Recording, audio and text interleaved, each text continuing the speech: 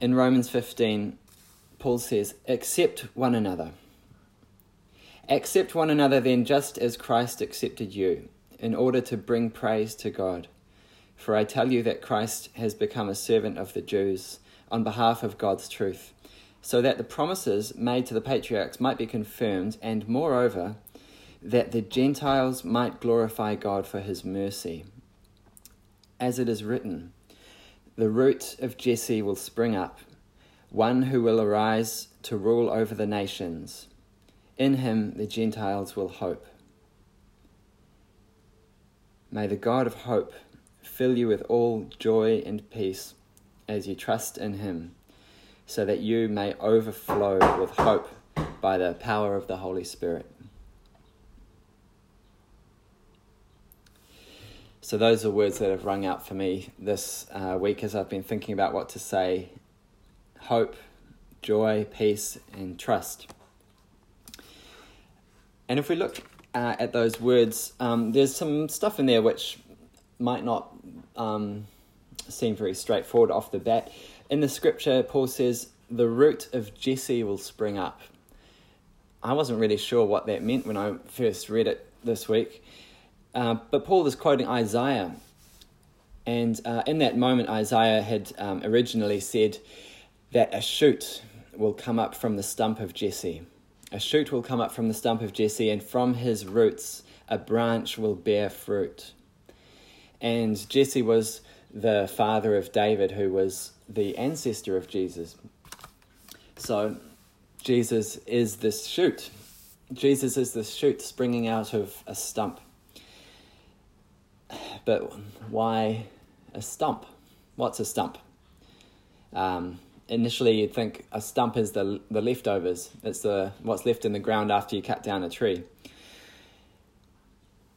So from what I learnt this week, when Isaiah was preaching this message, he was preaching it at a time when Israel had been invaded by the Assyrian army, and they had completely destroyed it. They laid waste to the country.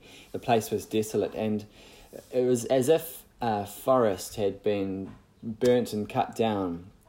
And all you could see around, if you can just imagine, all you see around you is blackened tree stumps. It's a pretty hopeless picture. But then you see a green shoot. Out of a tree stump, you see a green shoot, a little bit of new life just bursting forth. And that is a picture of hope. And that's Jesus. That's the Christmas story. That's God incarnate sneaking into this broken world as a baby in pretty rough conditions, just like a little green shoot coming up out of a destroyed tree stump. And that's the God of hope. That's the God of hope that Paul and Isaiah are illustrating. And if we look at what COVID has done to the world recently, need I say more? If we look at what's happened recently in places like Afghanistan, the world can seem like a pretty hopeless situation, like a forest destroyed. But the root of Jesse will spring up. That's what Isaiah says and what Paul says. Bursting forth, God's kingdom will spring up, like Jesus said, like a mustard seed. And this is our hope. And if we look further at today's Advent card, Paul says, Christ has become a servant of the Jews so that the Gentiles might glorify God for his mercy. In him, the Gentiles will hope. So, this is a message from a zealous Jew, well, what used to be a zealot, a Jew to a community of Jews in Rome, in the book of Romans, and it's a message of acceptance and inclusion for the outsiders, the Gentiles. And that's what brings me to the Christmas story. Just as a caveat, I love Christmas and I love the Christmas story. I love the mystery of it. Like there's only two of the Gospels have details of the Christmas story. Only two of the Gospels have the details about stars and mangers and shepherds and whatnot. And then around those details, we've got years of tradition and weird carols and things we do, and that's sort of coloured in the Christmas picture that we get from the two Gospels of Matthew and Luke. Like the Magi. Now this one is a weird sort of part of the tradition that the wise men. How many were there? Were there 3? Because the Gospel doesn't say there were 3. There might have been 10 wise men. They just bring 3 gifts. Just because 3 gifts were given, and because we have a Christmas carol that goes, "We 3 kings of Orient are travelling from somewhere afar," the nativity scenes always show 3 wise men, but it's not in the Bible. So there's a lot of mystery, and there's a lot of meaning to wonder about. And wondering is something I love to do. And what strikes me most about the Christmas story is the acceptance and the generosity and the hospitality that flows out of this new sacred family. Some strangers from the east, maybe they were astrologists. Maybe they're into star signs. They see the star and they follow it. And they're looking for this newborn King of the Jews so they can worship him. So a young mother with a newborn boy has a bunch of guys from some faraway place knocking at the door saying they want to worship her boy. And she welcomes them in. That's the mystery. When I was reading the today's card about Christ the servant king, who is our great acceptor, it says, this is the scene that I was thinking about. Mary letting in these strangers from somewhere far away. Some wise men. It doesn't say that they are Jews. All it says is they're from the east. And the word that's been used in Bibles in the past is magi, which is like the word magicians. That's all we know about them. But they are welcomed in by God from the beginning of his incarnation among us. So Mary was carrying the Messiah in her womb, and she was rejected from the inn. She wasn't accepted there because the inn was too full, or maybe the owner didn't want to be inconvenienced by a woman about to give birth. The root of Jesse, this new shoot, this light in the darkness, in him the Gentiles will hope. He wasn't welcomed by the world, but he welcomes us. He welcomes the Gentiles, and he accepts us, and he invites us in. So the incarnation, the Christmas story, is not only this pivotal moment, this hinge point in the creation story. It's also this startling picture of God's hospitality and acceptance and generosity as we seek him.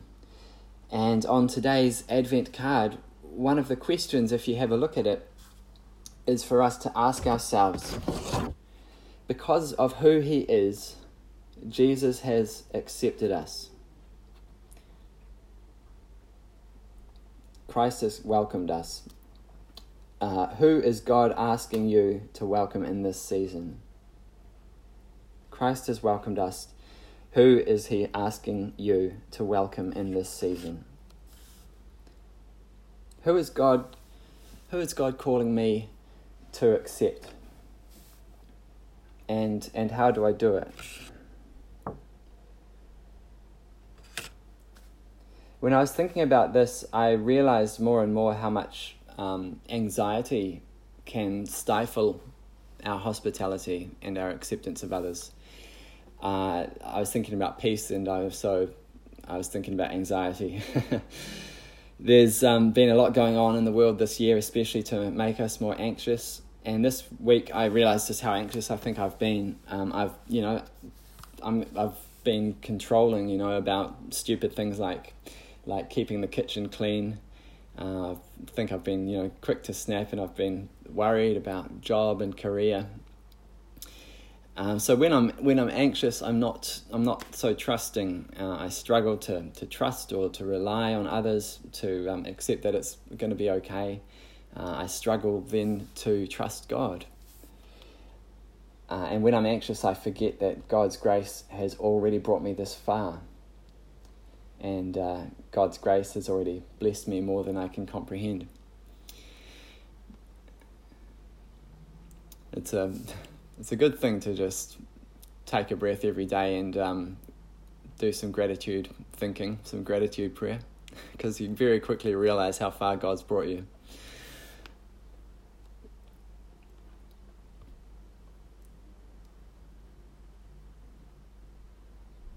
And when I'm anxious, I think I'm not acceptable. And when we think we're not acceptable, we're less likely to accept others.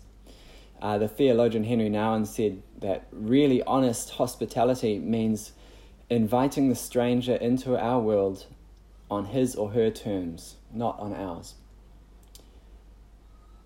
Really honest hospitality or receptiveness means inviting the stranger into our world on his or her terms, not on ours. So that true hospitality comes from a confidence, it comes from a peace. It's hospitality where we let people be who they are. It's the sort of hospitality that comes from those who are alive with God's peace. And that's what I need. I need God's peace. I've already got worldly peace.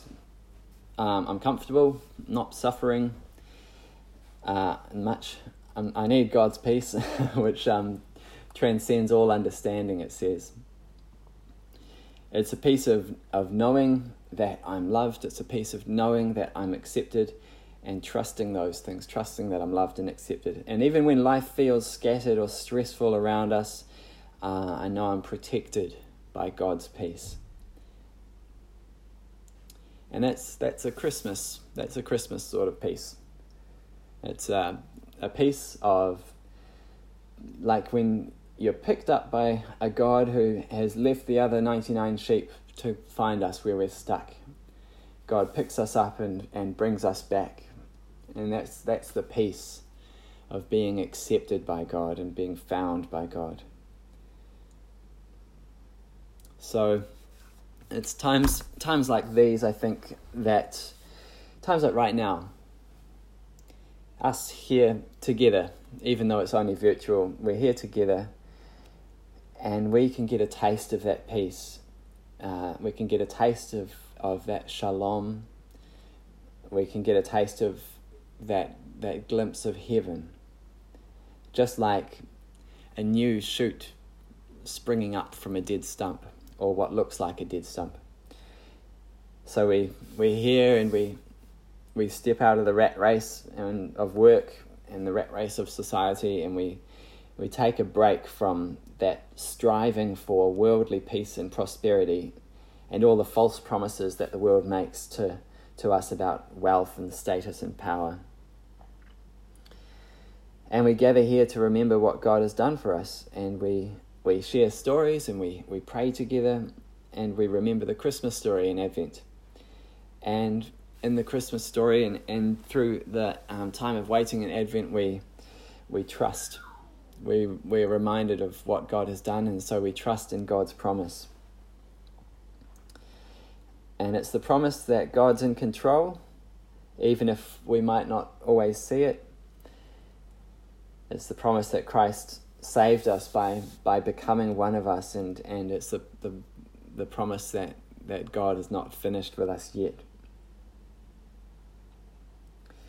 As it says in today's card, when we turn from all other hopes, when we turn from all other promises, all counterfeit hopes, and trust Him, we find His Spirit's life in us. And we find that peace that we long for. The peace on earth, the peace on earth that the angels proclaim is not just about people getting along with each other and tolerating each other. It's about reconciliation with God. It's about reuniting with God. It's brought about by the coming of Christ into our poverty, into our emptiness, into our place of need. And in John's words, this is love, not that we loved God, but that God loved us. And when we get a taste of that true inner peace, that's when we're best placed to be an instrument of peace, to be a non-anxious presence, in an impatient world, to truly accept others, just like Mary and Joseph and Jesus accepted the weird bunch of strangers from the east.